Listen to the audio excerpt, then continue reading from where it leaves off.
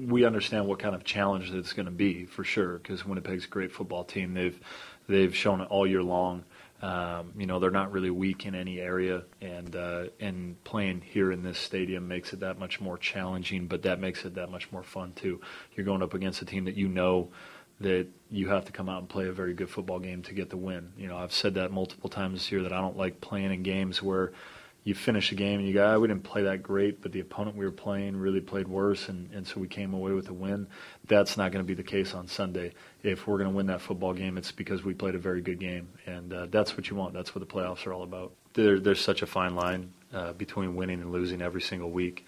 You see it, say, with a team like Hamilton that lost so much early in the year, and they make some adjustments here or there, but for the most part the players remained pretty similar, and yet they're one of the hottest teams in the end of the season, and that's just how it is. It's figuring out what those little tweaks are and making sure that every single week you come out and you're extremely detail-oriented. And then, when I look at the 6-game slide that we went on, it wasn't glaring issues. It was just a lot of little details that collectively made us fall short. And so it just reminds you that every single week you really have to come out and you have to play that game as if it was the Grey Cup, regardless of what the actual game is.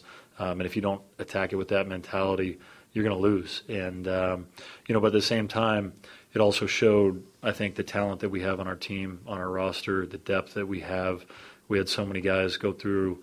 I know Terry's written articles about the man hours, or whatever it's called.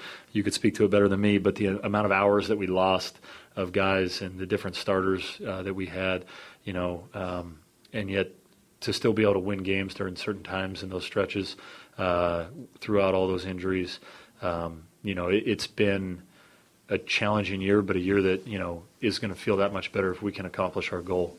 I always say that any time that you go through adversity, it teaches you more about yourself and about the people that surround you, and we've gone through our fair share of it, as has every other team in this league. But, when you are able to attain your ultimate goal and you fought through all that kind of stuff, that's when it really feels special.